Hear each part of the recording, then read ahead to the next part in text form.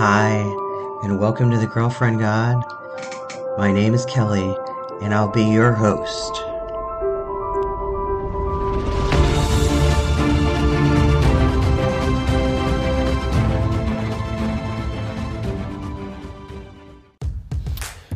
Hello, and welcome to the Girlfriend God. My name is Kelly Applegate. I am the creator of the Girlfriend God content. And if you're new to the show, this podcast is in search of and in service to the divine feminine. And I try and bring you an equal mix of academic research and emotional spiritual experience. So, welcome. Today, I'm going to be talking to you about my patron goddess, Elen of the Ways, and most of the people that I've interviewed on this show so far, all of those academics, they talk a lot about how different goddesses are kind of a conflation of, or a bringing together of bits and pieces of a whole bunch of different goddesses that came before them, and the iterations that they have been through with each passing millennia. So I'm going to try and do that for you a little bit today with Elen of the Ways. But the thing about Elen is that there is very little source information out there in the online world. The most definitive source material on Elen is the book by Caroline Wise, Finding Elen, the Quest for Elen of the Ways, which is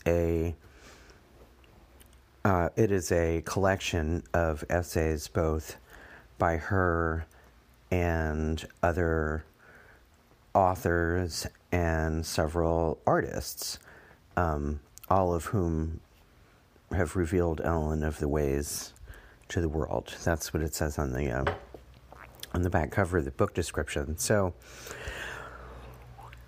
I mentioned this in an earlier podcast episode. I think it's when I was talking to Kendall, that normally, like when I was practicing a lot of witchcraft and spell work and ritual work, normally if you go online, you can find at least some information that's based in evidence and archaeological findings. Any goddess, pretty much any goddess you've ever heard of, you can find a correspondence, usually from a witch, that explains what herbs and what flowers and what colors and what offerings and all of that stuff that is associated with that goddess. That is not the case with Elen of the Ways, or at least that has not been my experience of doing some kind of deep dive research online. So when it comes to that part of Elen's mythology, I've kind of had to make it up as I've gone along and kind of created my own mythology of things that are very personally relevant to me, but have no basis in source material or archaeological evidence. So, for example, like I associate the stone malachite with Elen for no other reason than that just felt like the right connection to make. Maybe it's because I do see Elen as sort of a green lady, woman of the wood. So the dark green of malachite reminds me of forests, and so I made that correlation for myself. So anyway, without further ado, I'm kind of just going to give you an overview of some of the things in Caroline Wise's book, and when you guys have questions, you can contact me on social media, or you can send me an email at thegirlfriendgod@gmail.com.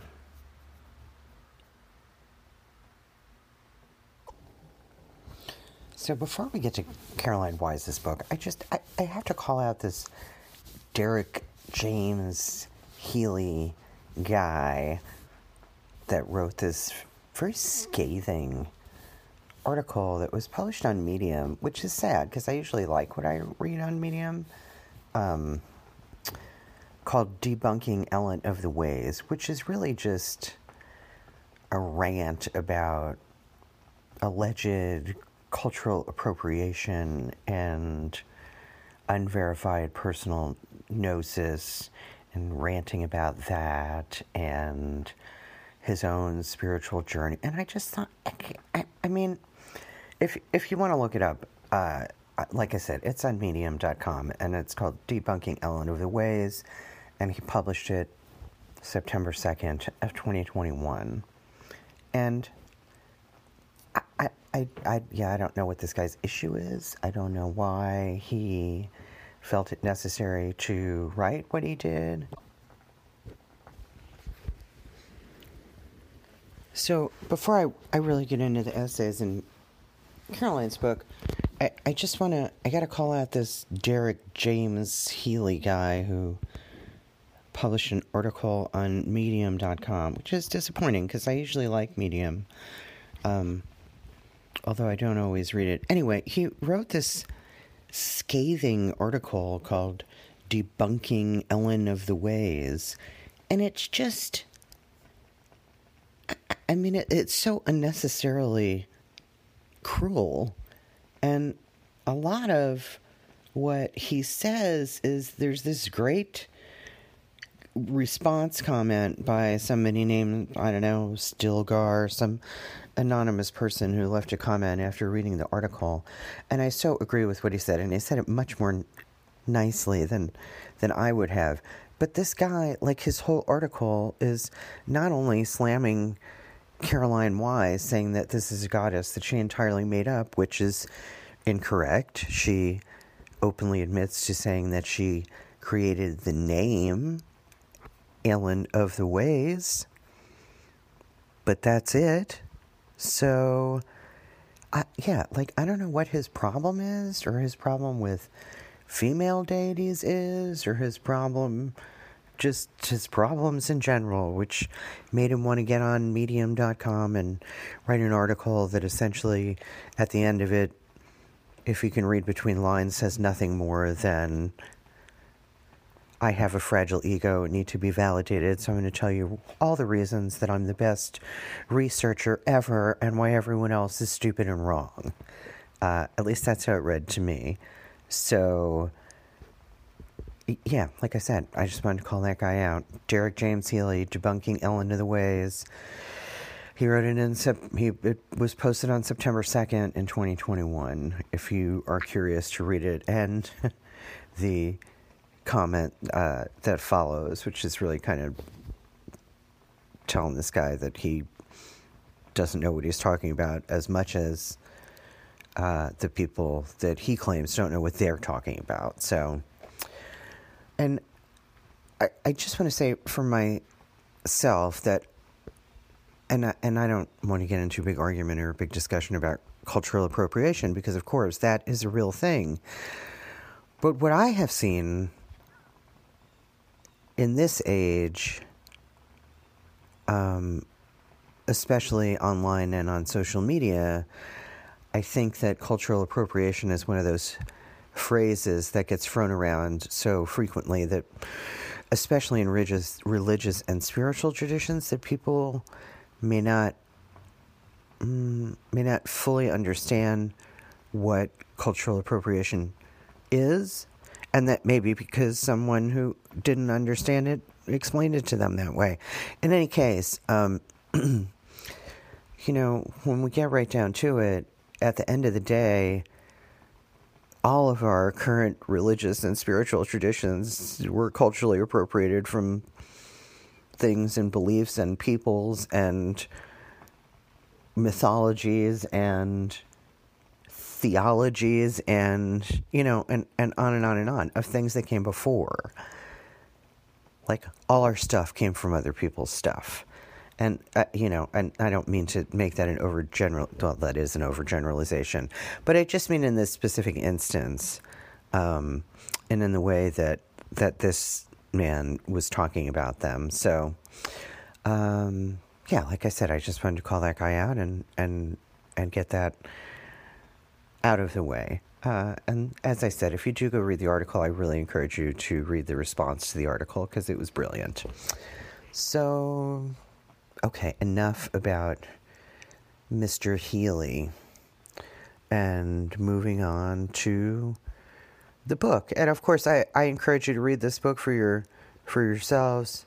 I'm just going to go through and just highlight some of the things that really resonated with me in other research that I've done about other goddesses, and about how, because of the guests that I've had on the show, I see more and more and more that what I was just talking about, that so many of these currently known and worshipped goddesses are conflations and amalgamations of multiple goddesses that came before. So, yeah, I'm going to talk about that.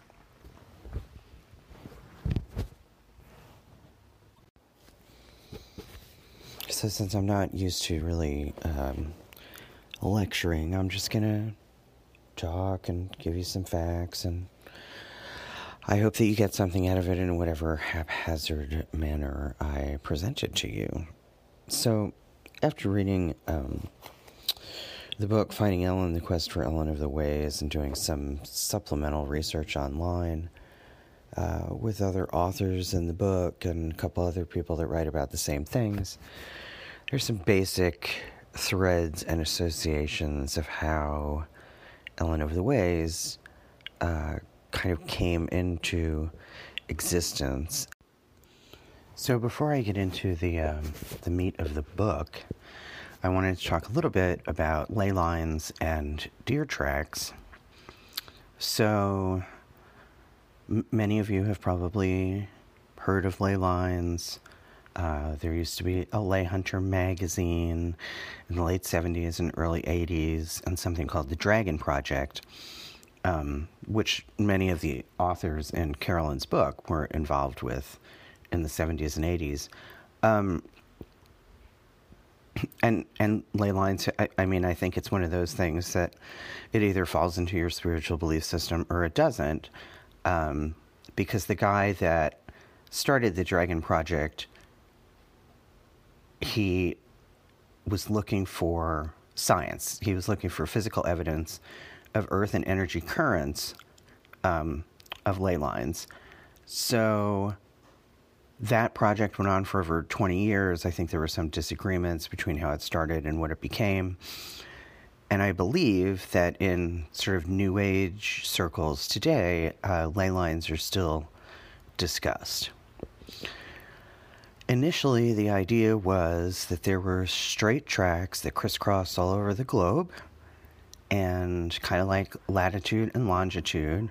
And there are both man-made and natural historic sites and structures that kind of fall into alignment around these lines. So people believe that the earth energy flows through the current of rivers and streams in these areas and carries that energy with it, as do the trees in the area, the rocks, the plants, the fauna, the animals, that they all carry this ley line energy within them. So, like I said, that belief has been discussed a lot since the 70s and 80s. And for me, I think there's enough evidence to support that ley lines exist. But that's just me, and it may be just part of my overall spiritual belief system that wants to believe that. You know, I say a lot in my own life that even if it isn't true, even if something isn't true, I believe it.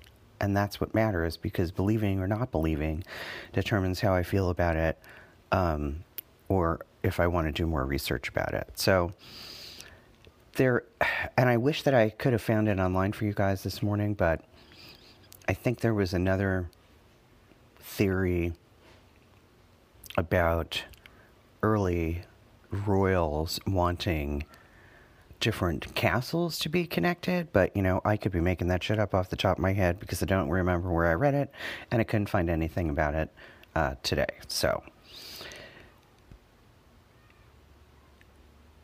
the thing about ley lines is, and she talks much more about this in her book as to the various authors, ley lines kind of almost became synonymous with shamanic trance journeying. Because the other thing that the Dragon Project did was to have volunteer people dream along the ley lines and a bunch of other stuff. In the introduction to the book, she says, at that time I was a monitor with the Dragon Project, which was founded in 1977. Its purpose then was to be an interdisciplinary body investigating reports from folklore and oral accounts that certain prehistoric sites had unusual properties, or that the earth below them did. The project explored potential electrical and radiation anomalies as part of its investigations. The Dragon Project these days is concerned with consciousness studies and landscape. I don't know if that's still true. So, Caroline's book quotes Paul Devereaux's work, and so in it she gives us this quote, which is to say, in brief, the straight landscape lines were a formalized expression of shamanic trance, whether occurring as a desert marking or ritual, ceremonial road. It was in essence a specific entoptic pattern derived, it would seem, from the tunnel form constant, which is an experiential straight line. Coincidentally, as this mystery was being unraveled, archaeologists were discovering entopic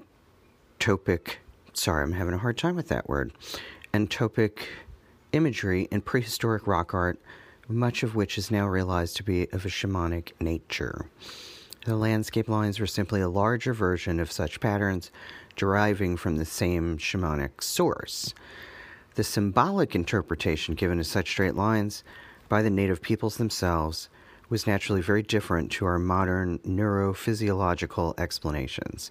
To them, the original nature of the straight landscape line appears to have been symbolic of spirit travel, of journeying in the other world of spirits, of the ancestors, which in shamanic terms was simply another level or dimension.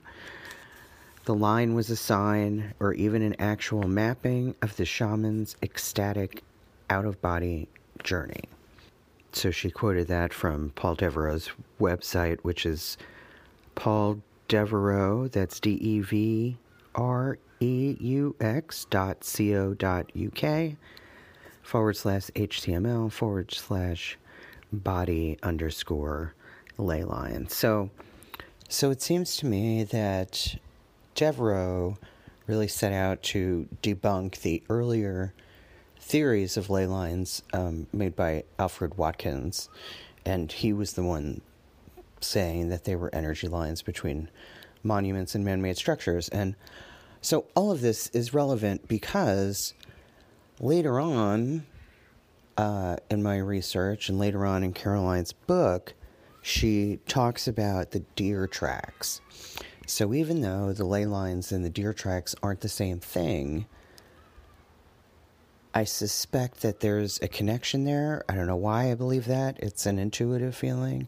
Maybe there is, maybe there not, because as I'm fond of saying, what the fuck do I know, right? I know what I can tell you I found in my research and what I believe intuitively without any evidence to back up what it is I believe. So, make of that what you will. So, stay with me here. I think the connection there between these ley lines, no matter which guy was right, or maybe they're both right. I often think that two opposing truths can both be true at the same time, if that makes sense. So, with the deer tracks, and by deer tracks I mean the migratory path that deer take as they travel in the wild to find food and shelter and move with the changing of the seasons and all of that. So the deer and deer tracks which may also be ley lines, relate us back to the Sami tribes, which is a Finno-Ugric,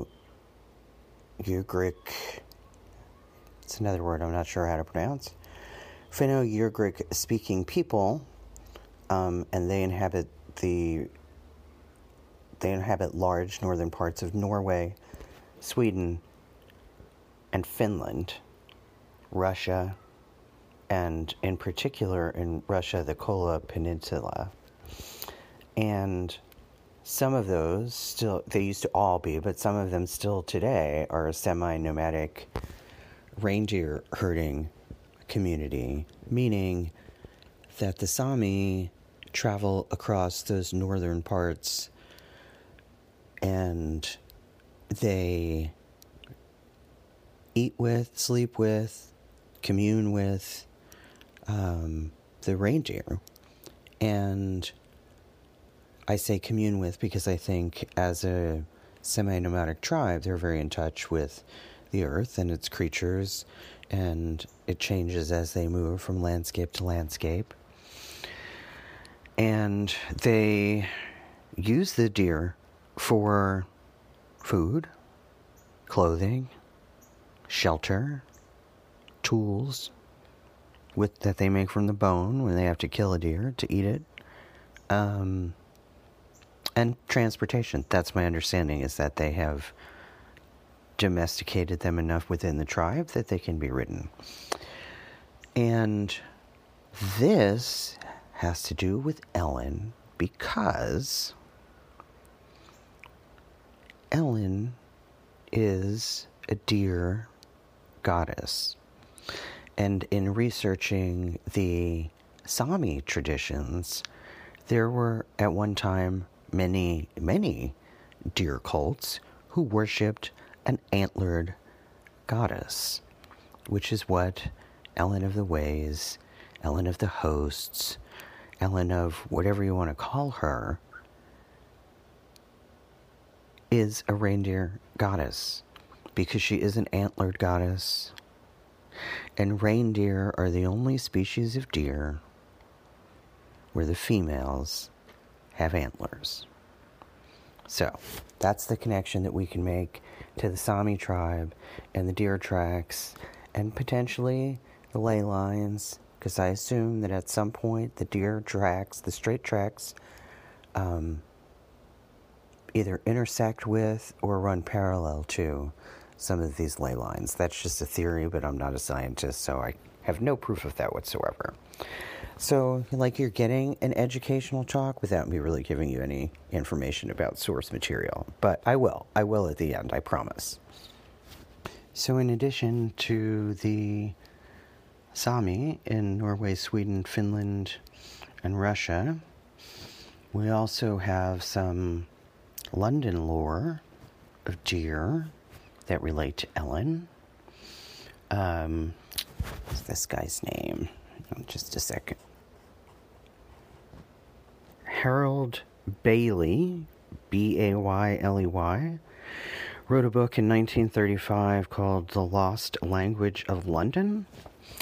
And in that book, he says, Caroline Wise says that he says, Barley's inspired but unreferenced and unsupported assumptions spoke of Elen as a lost British huntress goddess who guarded the old trackways, those are the deer tracks, or ley lines, maybe,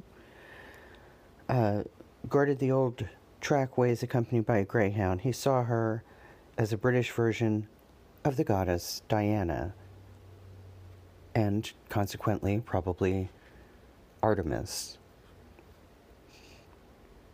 Bailey also thought of Elen as a goddess and guardian of London, claiming that London was named for her, Lundun. He believed that Elen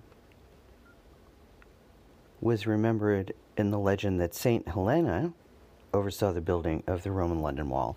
And there are more references to Saint Helen later in the book. Saint Helena. which has, lore and legend of her own.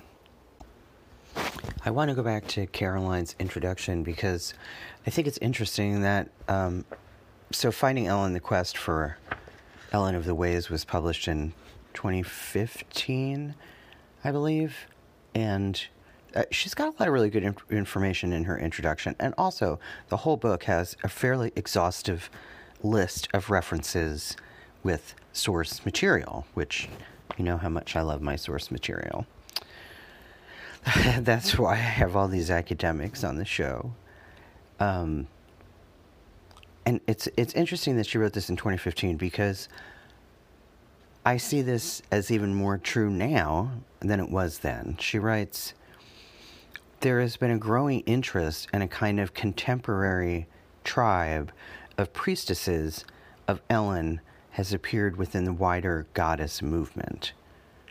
That Ellen of the Ways was not just an unsubstantiated personal gnosis, confined to her own visionary experience, but rather a phenomenon that others are responding to." And she says a little further down the page that when she started writing about Ellen and speaking about Ellen, there was a curious hostility and very real disapproval from certain sections of the pagan community who told me I was wrong, that there was no such thing as a horned goddess, only a horned god. Having spent some time in the pagan community, I can see that a contingent of neo-pagans would feel that way. She goes on to say, there was a sense I had crossed some fundamentalist religious boundary. There was no room for the horned goddess, even among our own community in those days. So I would say that's still partially true today, but I find it interesting, and I've mentioned this before, kind of tangentially in other podcast episodes, that goddesses in modern culture and modern witchcraft and in neo-paganism tend to, be suddenly pulled from obscurity, and then because of social media and Hollywood, suddenly that goddess is known everywhere. I don't know about you, but I had never even heard a passing reference to Hecate 10 years ago, at least not in the circle that I was in. And then it was as if overnight somebody pulled her from her primordial nature, and then she became a part of everything. Overnight there were, 20 Facebook groups and 30 Instagram accounts and TikTok videos of people dressing up as what they believe Hecate to be. And then, of course, if you watch Hollywood-produced things, in The Chilling Adventures of Sabrina, the last 2 episodes, Hecate was who they were worshiping. So, I don't know, it's interesting to me to see that phenomenon happen. But I also have seen that happen a little bit with Ellen of the Ways. Again, an obscure goddess that I had never heard of until I did, and I don't remember the first time I heard of her. But then there were websites about it, and there were postings about it in pagan groups on Facebook, and there is a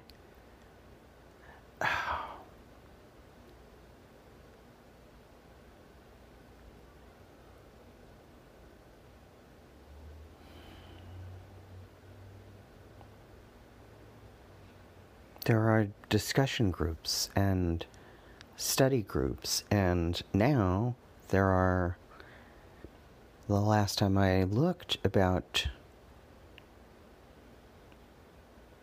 I'm going to go out on a limb and say 50 different Etsy creators that make things that are related to Ellen of the Ways. So I just think it's so fascinating how that happens in our culture. A goddess that no one ever heard of is suddenly on the tip of everyone's tongue. which I think is a good thing, right? It's a good thing. It's a good thing. I'm a fan of this kind of more subtle goddess movement that I think has been happening for at least the past couple decades. But I digress. So I'm going to get into some of these things later in the book, but, I'm also, I'm not an educator or a professor, so I don't want to drone on too long because I think that would be boring for you guys. So this episode might be a little bit shorter. In Caroline's book, she has a fairly comprehensive list of the paths that her and the other authors went down to find these pieces of Elen of the Ways in history. So on page 22, again in her introduction, she says, and I'm going to paraphrase, several contributors had set out to explore this elusive figure of Saint Helen, including Saint Elen of Wales, Elen le Dog, I don't know. It's Welsh. That's all I can say. Ellen, who is also known as Ellen of the Hosts, whose myths and history became intertwined with Saint Helena of Constantinople. Other mythic Helens and Ellens had become attached to these characters too, making up the end result, which is our Elen of the Ways, such as Arthurian Elaine, the Lily Maid of Celtic myth. They even looked into Helen of Troy. But she goes on to say this heroic famed beauty may also hide an earlier goddess in her cloak, discussed in part 3, the Green Lady. Anybody who's even half a pagan or pagan adjacent is familiar with the lore of the Green Man and the Green Lady, I think. I don't really know who listens to this show, so I really don't have an understanding of what you know and don't know. But again, feel free to reach out to me on social media. That's just Instagram and TikTok. Or you can send me an email at thegirlfriendgod@gmail.com. So one of the first things that Caroline talks about in another, in an essay that was written by her, called Ellen of the Roads of the Country and the Town, discusses the connection between the Mabinogion, which you may have heard of. It's it's kind of this really large volume of folklore and other worldly tales from the medieval period, kind of like the Canterbury Tales, but not. Sort of, but not. So in it, there is a story called The Dream of Maeskin Weldig. Boy, I'm horrible with the Welsh names. Sad, since I have some ancestry in Wales. But anyway, that tale is about this, I think he was a king or the leader of I don't know. Anyway, he was the 4th century Western Roman emperor and commander of Britain. And in this story, he falls asleep and finds Ellen in a dream and then becomes obsessed and blows off all his military responsibilities to go searching for her. So Ellen in that is, I'm going to try this again, Elen Luydog, Luydog. Please, someone who speaks Welsh, please contact me, because I am not doing it justice, I am sure. Anyway, so as a result of that story, or maybe in that story, she becomes known as this Elen of the Roads because she helped this commander of Britain as he went searching for her. She was thought to influence him to make the high roads from one stronghold to another across the island of Britain. So with that, she became known as Elen of the Hosts. So I found what I was talking about earlier, later in this chapter. This is a quote from a book called Quicksilver Heritage, The Mystic Lays Their Legacy of Ancient Wisdom, published by Thorson's in Northamptonshire in 1974, and that was written by Paul Screeton. Paul Screeton, Screeton, and again, the name of the book is Quicksilver Heritage, and in it he writes, according to the Mabinogion, Elen built a system of roads from one castle to another throughout the Isle of Britain. This suggests the construction of trackways following the placing of stones, mounds, and one-tree hills to mark the ley lines. Elen, or the Christianized Saint Helen, mother of Constantine, has given rise to such names on lays as Hill, Ely Stones, Elen's Roads, and Elen's Causeway. So there is that link to the Welsh princess. So that is Elen's connection to this kind of Welsh and Celtic mythology. That's where we can find Elen in that context. So Caroline goes on in this chapter on page 46, which is in the chapter Elen is Goddess of Sovereignty. She's talking about the Goddess of Sovereignty, according to her, was that goddess was depicted on the 50 pence piece as Britannia.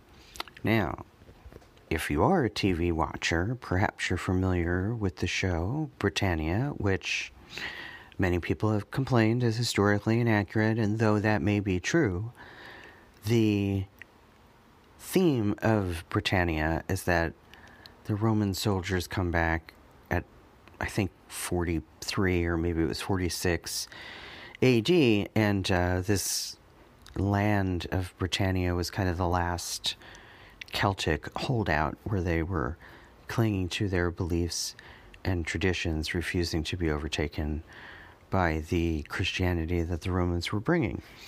So in Caroline's book, she says, and there's a reference there too.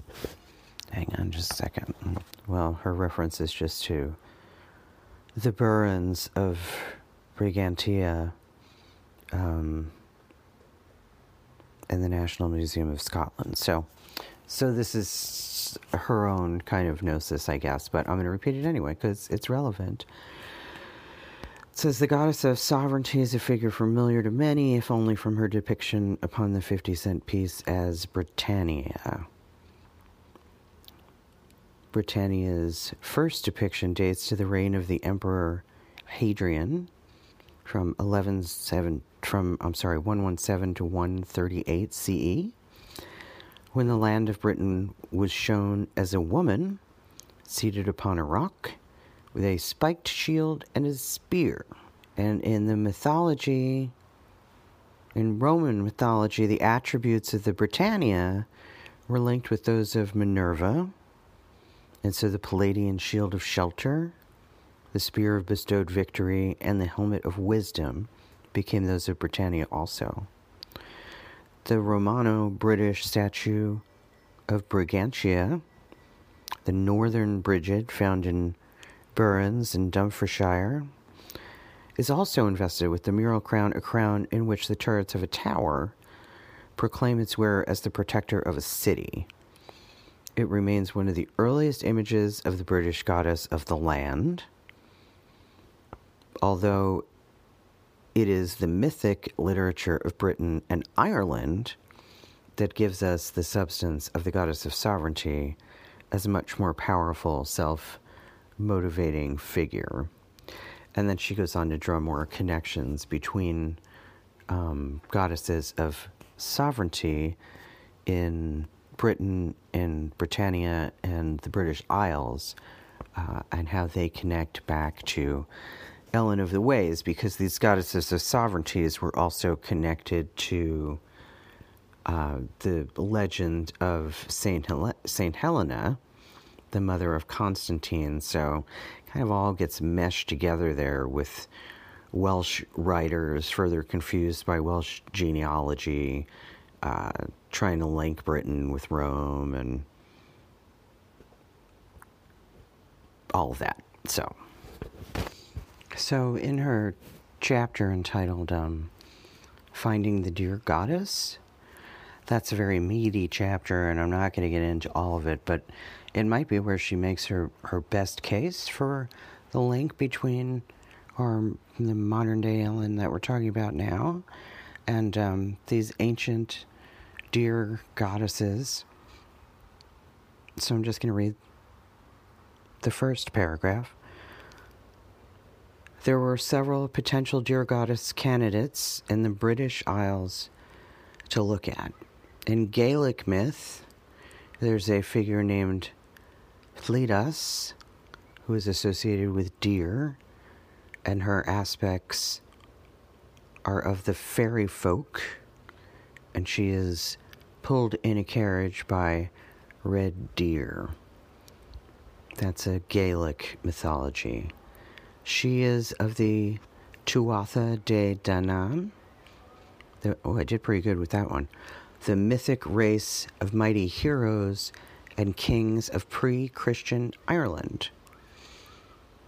The warring Tuatha De Danann themselves conquered an even older mythic race.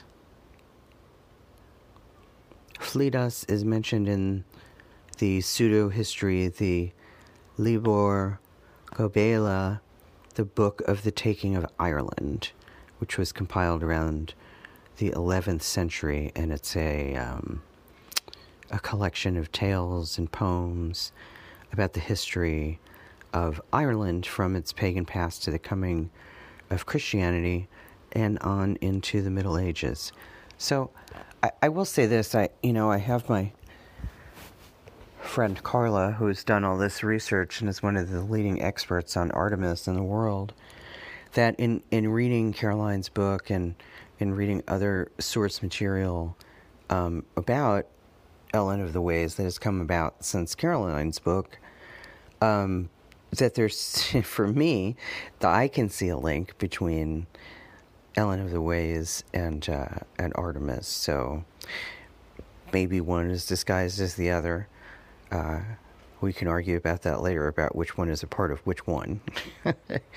But I think there needs to be a lot more historical, archaeological, and anthropological research and findings done about Elen of the Ways. So back to the Sami and other tribes like them.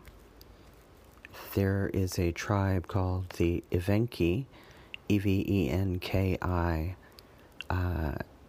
in Siberia.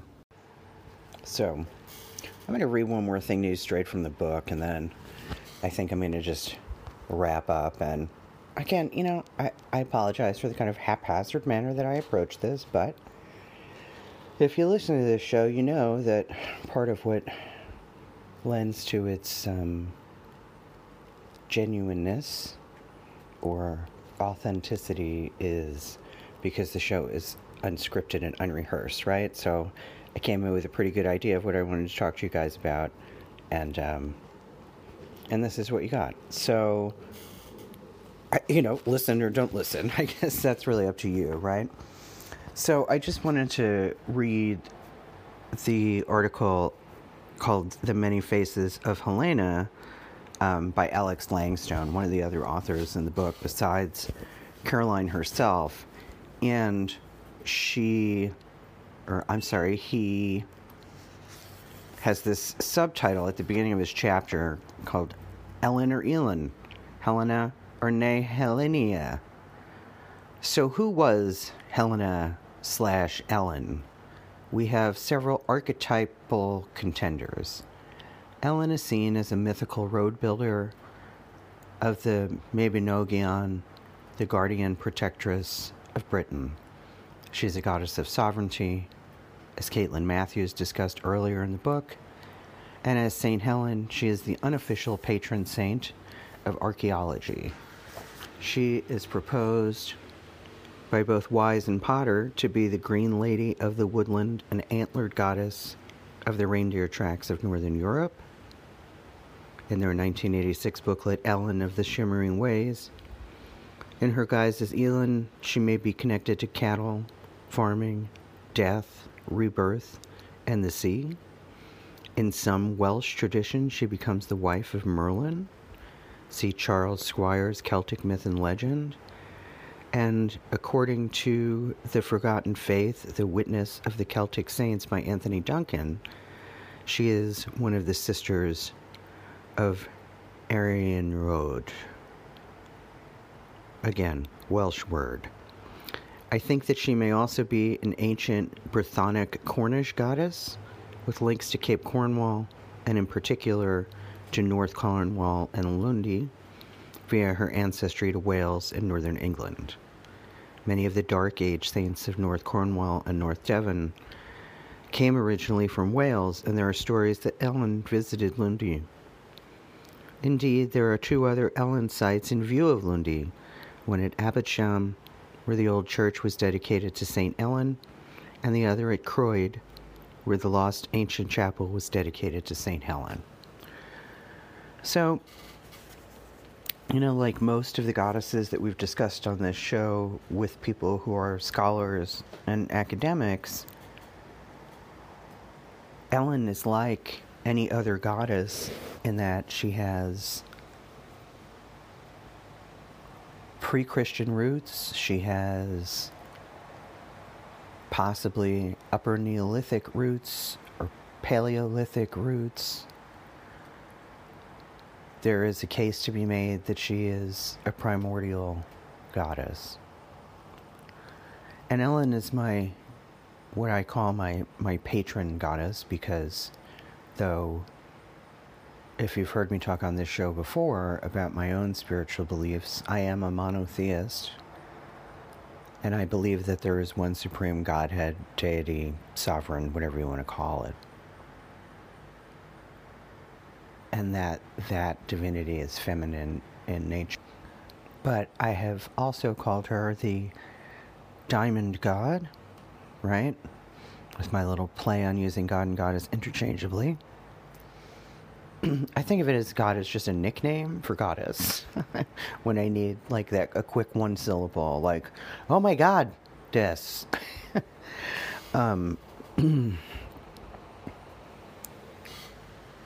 So anyway, you've heard me talk about her as the diamond god. And in that I mean that there are many, many, many different aspects of Ellen, just like the ones I was reading about today, and probably more that we haven't discovered and may never discover in this lifetime, in this physical lifetime. So, Ellen is just one of those aspects, and she is the aspect that I call the girlfriend god, because she is very much a girlfriend, both in the platonic and romantic sense, but I can get into that in a later episode. But that is what she is for me. And, having a spiritual and I would say religious life, although As you know, with my looking into the chapel of our mother god, that I haven't found a religious body that really underlies what I believe as goddess, as the Godhead and supreme deity over all, and the creator of all.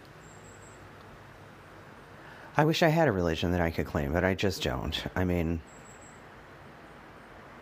if I had to, I could call myself a Dianic Wiccan, but that seems, I don't know, just what I've read about Dianic Wicca, it still doesn't really fit with me. And because I don't think she's necessarily a lunar goddess or a solar goddess, I think she is both, because she created both. Anyway, the point is, faith, which is what I have in her, faith is always based in what I cannot experience with my senses, right? I can't see her, taste her, touch her, smell her as like what a human form of her would be like, right? So I have to believe in, and I do feel like I see her in a way. I do see her, taste her, touch her, smell her, because when I'm in nature, I get all of those sensations, right? I can taste salt when I'm by the water. I can feel the water. I can feel the breeze through my hair. I can see the changing colors of the leaves. But as far as what she can do for me and through me in my life, in this physical body, that is solely a measure of my faith, right? And I listen to a lot of Abraham Hicks, and one of the things that she says that I really like is you have to believe it to see it, rather than you have to believe it to see it. Or one of the things that I listen to a lot of Abraham Hicks, and one of the things that Abraham Hicks says that really resonates with me is you have to believe it to see it, rather than you have to see it to believe it. And I think that's a really good description of what faith is, right? Because in my view of my own life, I have seen her perform miracles in my life. True miracles. Things that I never would have chosen to do or accomplish of and by myself. Because I consider my relationship with her, I mean, yes, she is obviously a figure that has greater and more power than I do. That's how she does those things that I can't do for myself. But I also consider myself a bit of a co-creator, if you will, with her. And, in the things that I want to have in my life, and things that I want to call into my experience. And that way I think we create together. And the other core spiritual belief that informs my practice and my spiritual worldview is that, and I've been saying this for years, even before I became a soul goddess worshiper and devotee, that I believe that whatever god or goddess, or multiple gods or goddesses that we believe in, that whatever that is exists both within me and outside of me. So in order to, I'm sorry, I live very close to a school with very young children. That's that screaming you hear in the background. Anyway, I believe that when I am lost or lonely or whatever, I have to go to her, but sometimes I've got to go inside to find her. I think that's what that whole line in The Charge of the Goddess is about, right? That I am what is obtained at the end of desire.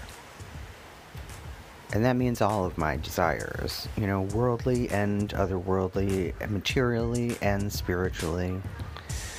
I gotta be able to find her within in order to be able to find her without, if that makes sense. So I am finding those screaming children very distracting. So I'm going to stop talking. Thanks for taking this journey with me today. And you'll get another episode next Saturday. Hey, thanks for listening. New episodes drop every Saturday, so keep tuning in. You can also find the Girlfriend God on social media, both on TikTok and Instagram, hashtag the Girlfriend God, hashtag the Girlfriend God podcast. Again, thanks for listening, liking, sharing, and following. The Girlfriend